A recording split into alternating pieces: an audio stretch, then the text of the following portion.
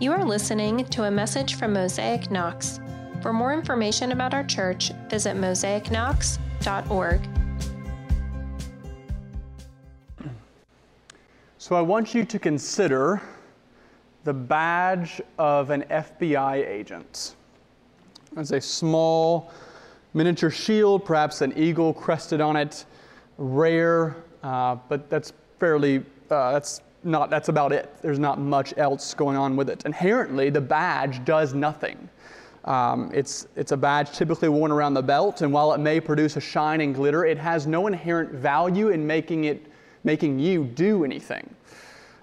But when the badge is worn by an FBI agent who has been sworn in by the United States government to work for the Federal Bureau of Investigation, and that agent comes and knocks on your door, and they flash their badge, all of a sudden you perk up. The badge has great meaning. Not because the badge itself is a threat to you, but because it actually communicates something to you. Namely, something behind the badge. In this sense, someone who has the backing and power of the United States government to enforce law. And so the badge takes on a different meaning, and it has great significance because of who and what it stands for. Or think about this, right? This ring. It's white gold, it's nice, it's round, but sitting on this table, it has some value, but inherently it means nothing. It's communicating nothing by sitting on this table. But when I put it on my finger, and I hold Sarah's hand and walk down Gay Street, it communicates something very differently. It communicates that on June 25th, 2016, we made vows and pledges to God and one another for self-sacrificing love till death do us part. Inherently, it does nothing here, but on that day and every day since then on my finger, it communicates something significant. And so it is with bread and wine. We have been walking through the Lord's Supper, and 2 weeks ago, we literally demonstrated some of what may have happened at the Last Supper, and today we enter into the actual elements of the Lord's Supper. The question is, what are they communicating to us? See, in and of themselves, they are merely bread and wine. Some of you may like bread more, some of you may like wine more, but inherently they mean nothing in and of themselves. But with the shared table, alongside the prayers of the church, with the instruction of the Word, by the presence of the Spirit, it's actually how we engage God Himself. The elements still maintain the fact that they are bread and wine on a table, but they communicate much more than physical sustenance and delight. They tell of another story. Specifically of a story of a God who is love and justice, peace and mercy, forgiveness and compassion. And they invite you into that story. So the roadmap for today is to talk about the Lord's Supper in two parts: memory and presence. So we'll start with memory.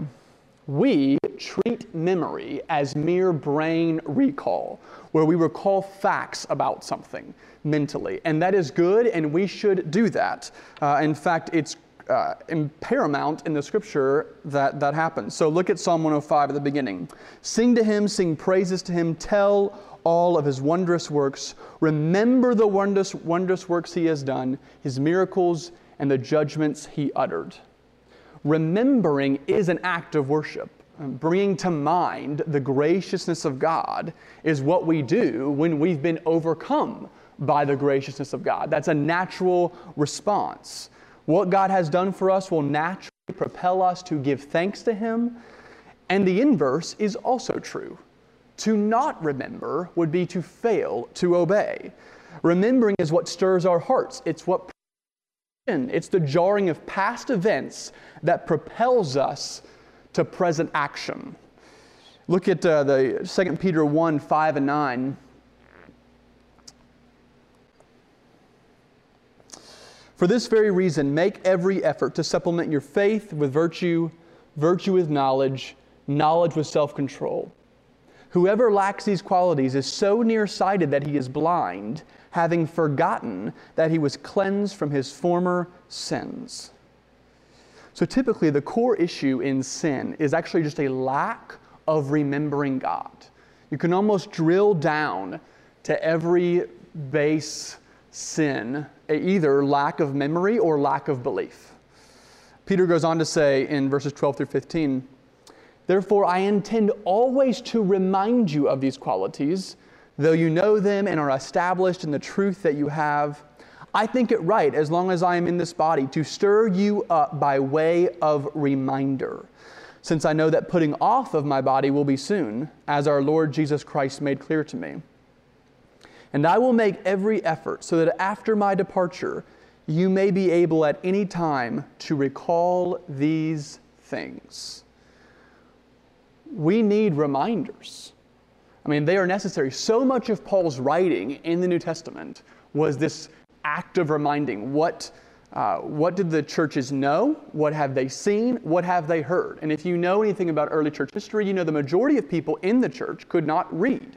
So it was literally a verbal, audible exhortation from the reader through the mouth of Paul to the church. We need reminders. They are critical for our brains. The problem is, verbal reminders are actually not enough.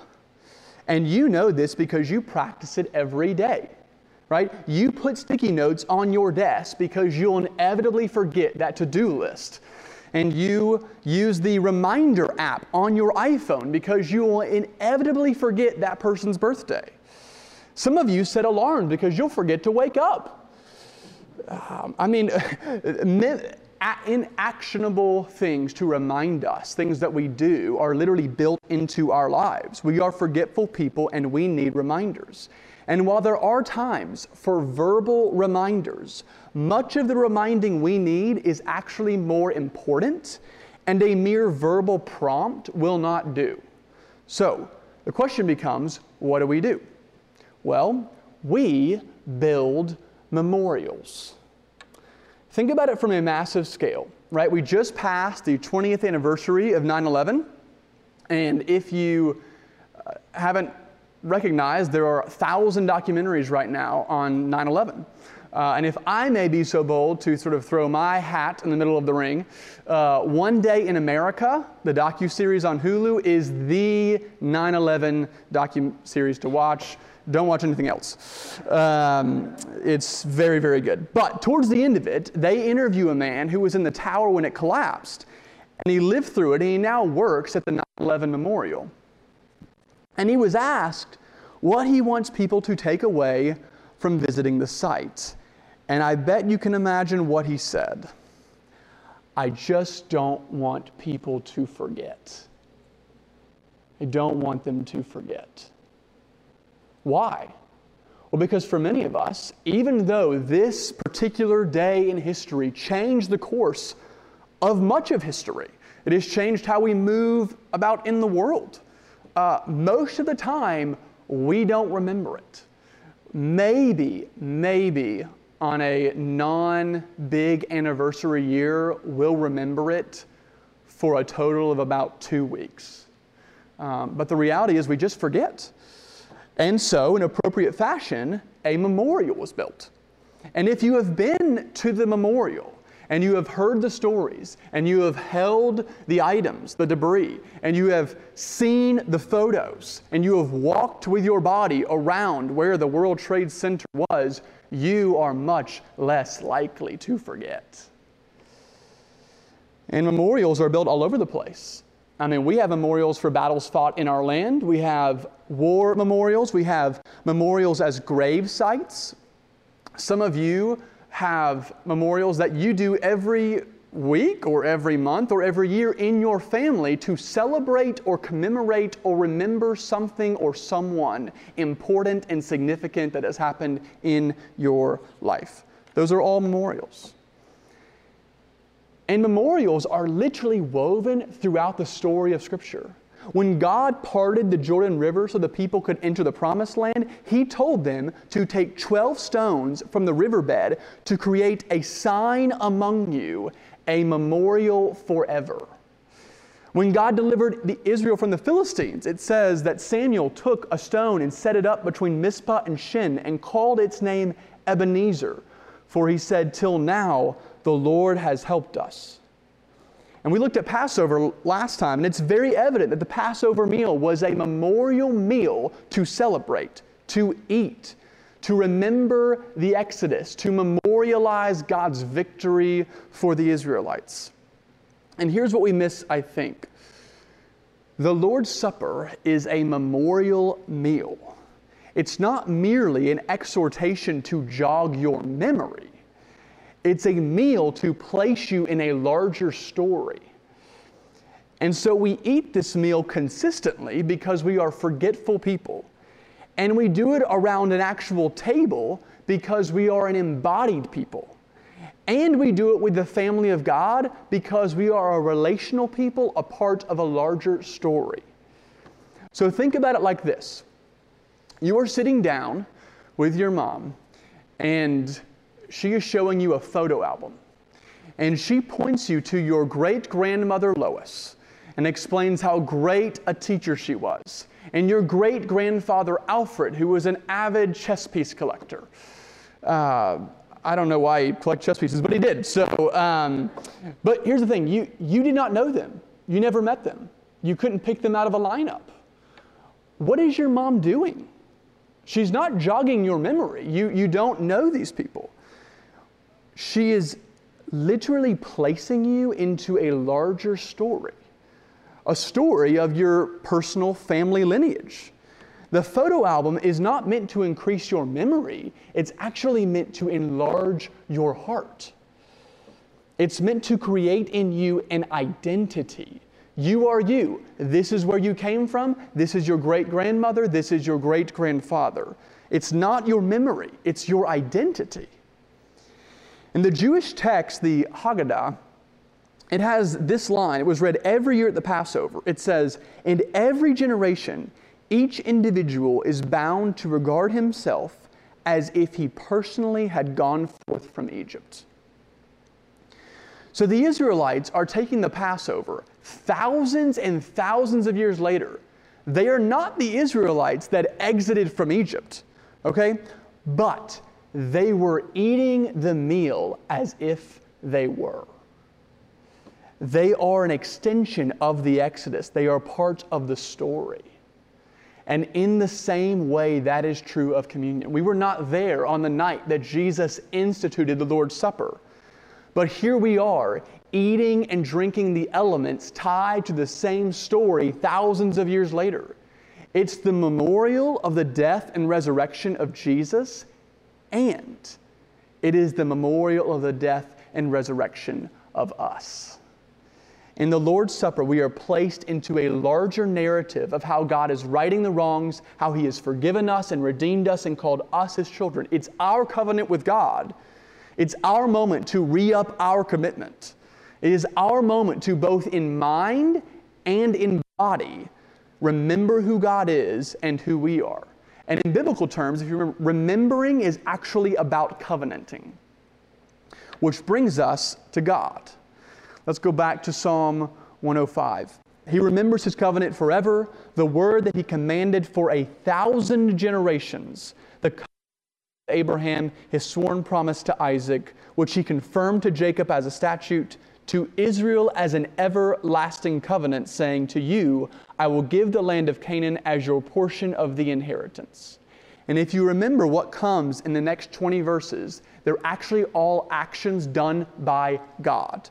He rebuked kings, He protected them from oppression, He brought plagues, He sent Moses, He performed wonders, He spread a cloud over them by day and fire by night, He gave them the land of nations. So what the psalmist means when he says that God remembers His covenant is that God acts. God does. He holds up His end of the bargain. There are numerous times in Scripture where actually God builds a memorial so He, and it actually says, particularly if you read the account of Noah and the rainbow, the memorial is built so that God would remember more so than even the people would remember His covenant. So it begs the question, does that mean that God intentionally forgets his covenant? Or does that mean that God could forget his covenant? And the answer is no. It is rather an embodied prayer by God's people to God to act, to do what he said he would do. God doesn't need something to remind him of what he said. We do. God doesn't need memorials like the Lord's Supper to remind him of his covenant. We do. God is the perfect promise keeper. We are the ones who keep breaking it. God is the person who does not go back on his word, and we are the flaky ones. So we need physical reminders of God's covenant, and we need embodied prayers to plead that God would act. And we know he will because he says he will. The problem is we don't ask. We don't ask. Jesus says in the Last Supper, and he took a cup, and when he had given thanks, he gave it to them, saying, "Drink of it, all of you, for this is my blood of the covenant, which is poured out for many for the forgiveness of sins." So here's how it breaks down. God's promise was the forgiveness of sin. God's proof of that promise was the cross and resurrection. And God's memorial of the fulfillment of that promise is our meal. It is the ordinance that he has given the church for 2,000 years. In the meal, the bread and wine are the sign and seal of the promise that God forgives sins. All sin, any sin. It's unexplainable. And in the meal, the bread and wine remind us that we are his people committed to follow him.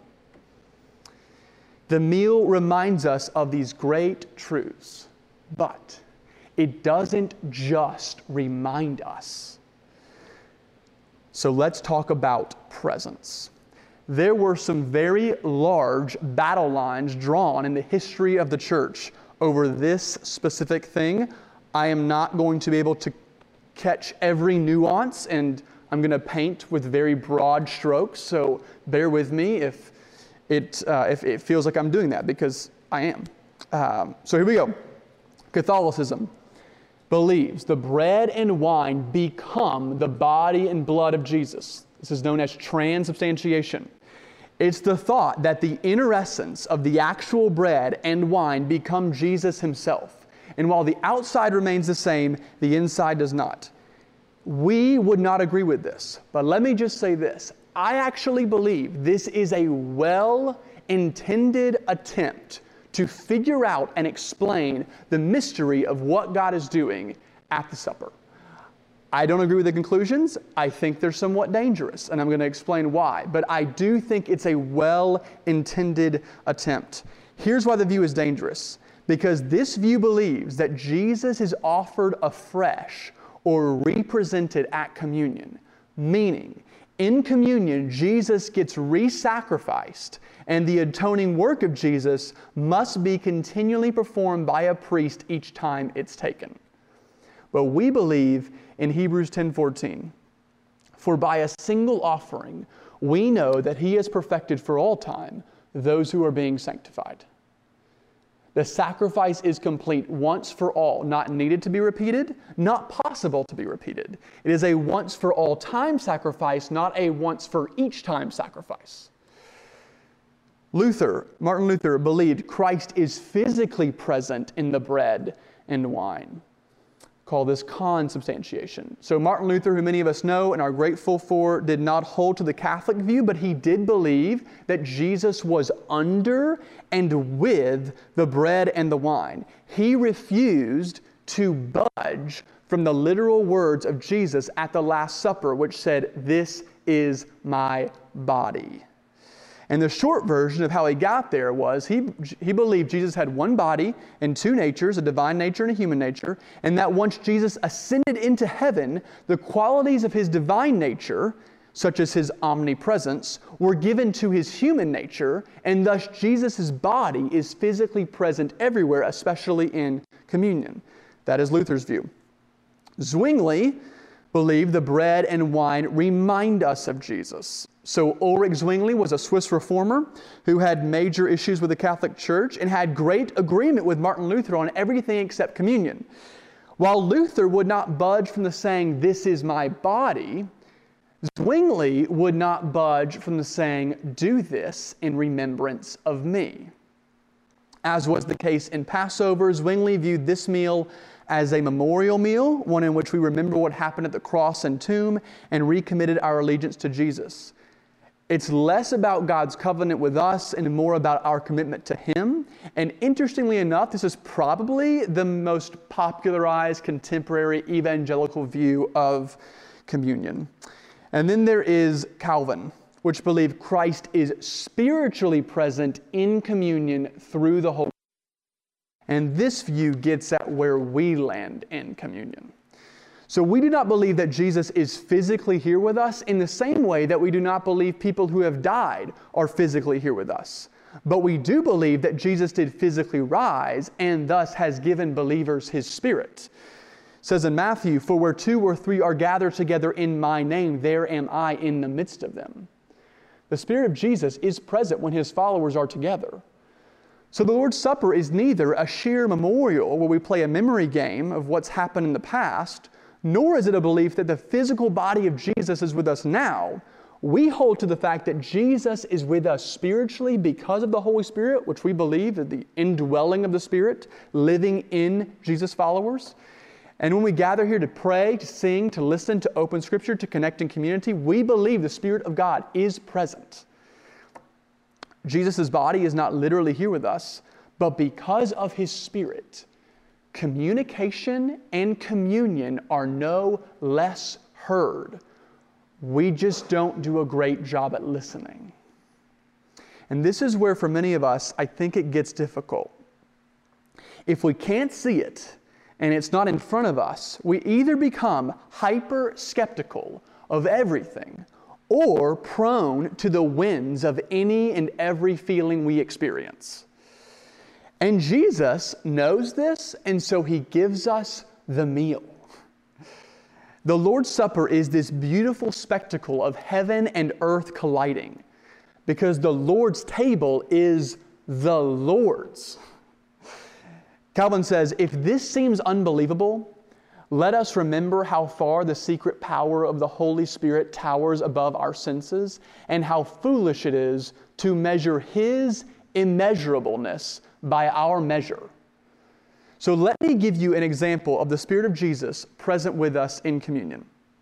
Something that we do in Christian community quite frequently is when someone is struggling with addiction or someone is struggling with sin or someone's depressed or anxious or a variety of experiences that we have in the human realm, we say the words, "Jesus is enough."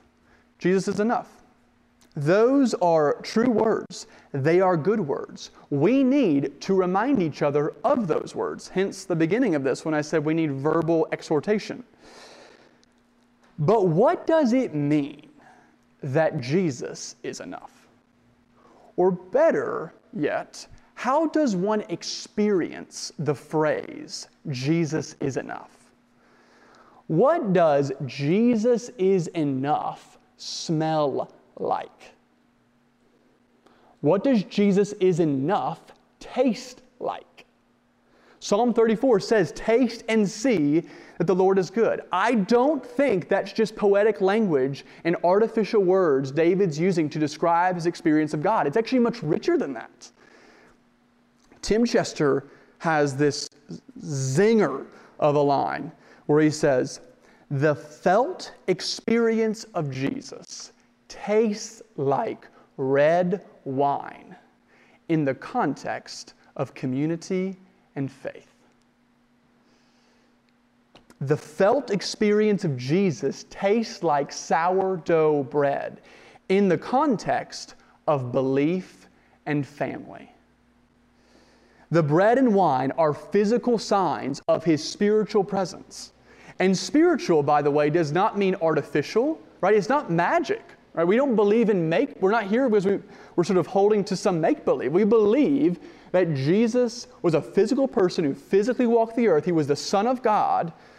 And He promised us that He would send us His Spirit, and He has. If you've read John 14, it's this beautiful chapter on the Spirit of God.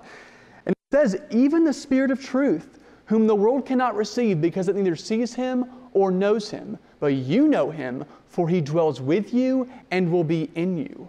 And later, Jesus has a line that I would imagine most of us who have grown up in contemporary evangelical circles have a difficult time believing. Jesus says, it will be better for you, for me, to go away, because then I will send you my Spirit. And in the context of the meal, the Spirit refreshes us every time we come to the table. Thomas Cranmer says, just as the Word of God preached puts Christ in our ears, so in the same way these elements of bread and wine, joined to God's Word, put Christ in a sacramental way into our eyes, mouths, hands, and all our senses. This is the felt experience of Jesus at the table. Now, it doesn't mean that you're going to walk away on cloud 9 every time you eat communion, or you're going to walk away even feeling better. We live in a broken world, and at times our feelings can really lie to us, which is why we're not banking on feeling God or worshiping our experience of God.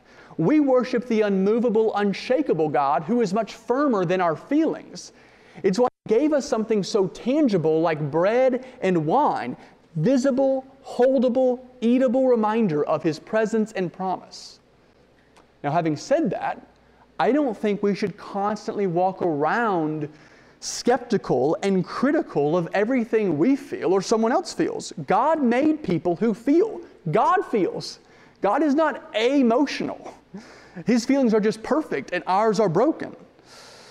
If we shun every feeling, we are mere Gnostics who have a knowledge of facts about God, void of any real relationship with Him, and certainly void of any love of Him.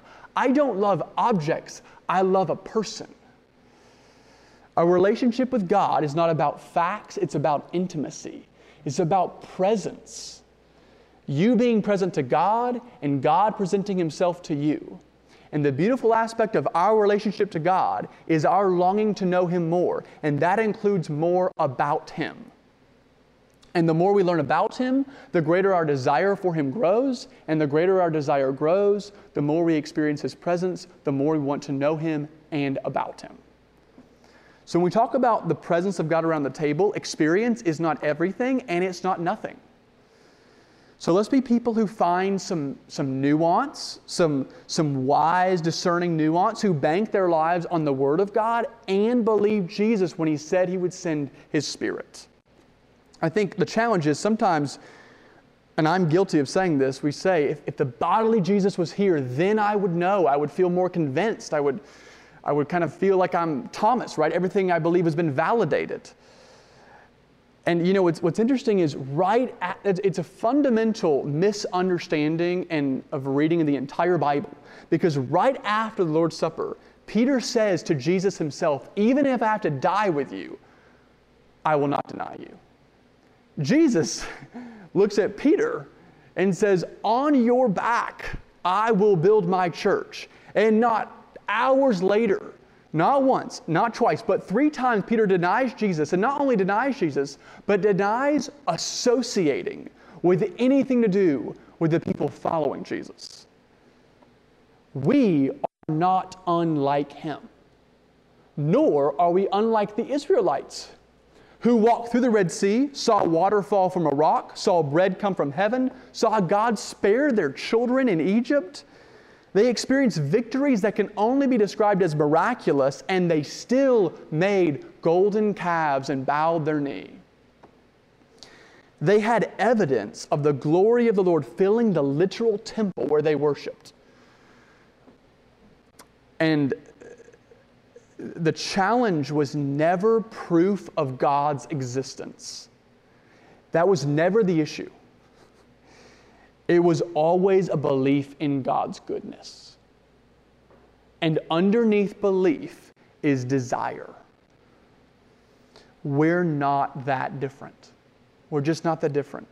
And so instead of looking for God to do extraordinary things through ordinary means, we should celebrate the fact that while sometimes that happens, most of the time, God uses ordinary people to do ordinary things with extraordinary love. And in the context of the supper, God uses the ordinary bread and the ordinary wine to replenish our hearts and remind us again that He has given us His body and His blood as markers of His love. Not ordinary things, extraordinary love. And our embodied experience of His extraordinary love is found around the table.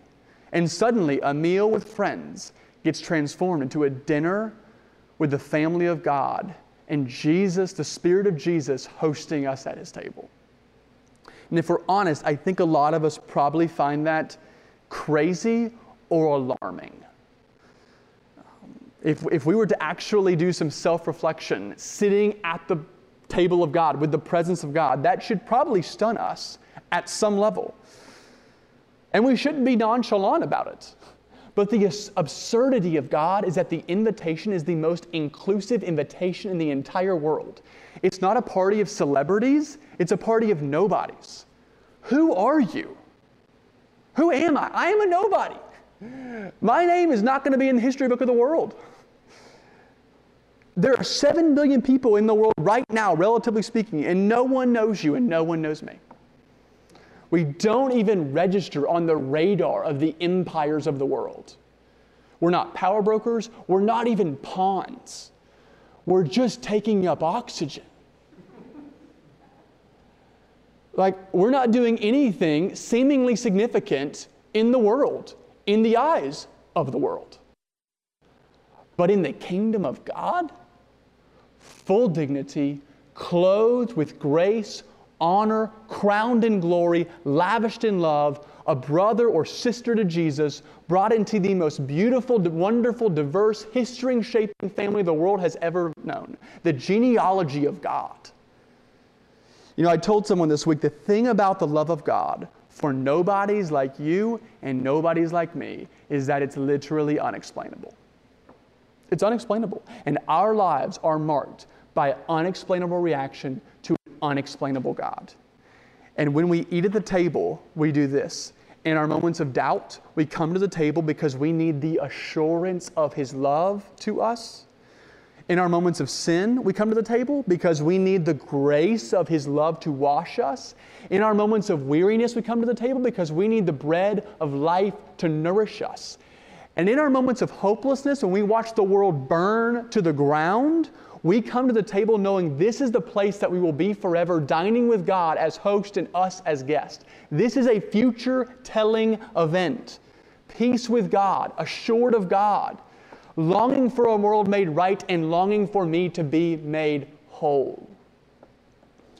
God has given us the supper because He knows we need it. We need more than verbal reminders. We need a sign and a seal of His promise because we have an internal problem. And look around us, we have an external problem. And it is the brokenness on this side of Eden. And if we're going to make it to that final day, we're going to need reminders of His love for us. A relationship with God requires two things: His presence and your presence. And every time we sit down at the table, we bring our presence to Him, and He has promised to meet us with His. Let's pray. Jesus, we come to You maybe even half-heartedly believing all of this is true.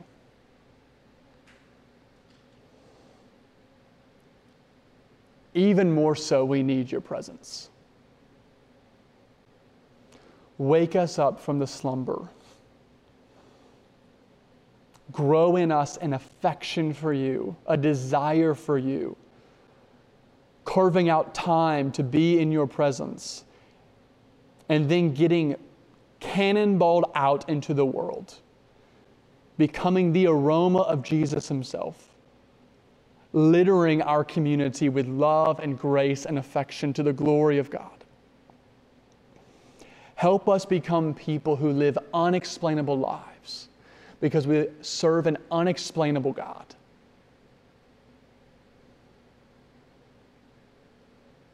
In Jesus' name, amen. Thank you for listening to this message. If you want more information about our church, please visit us online at mosaicknox.org.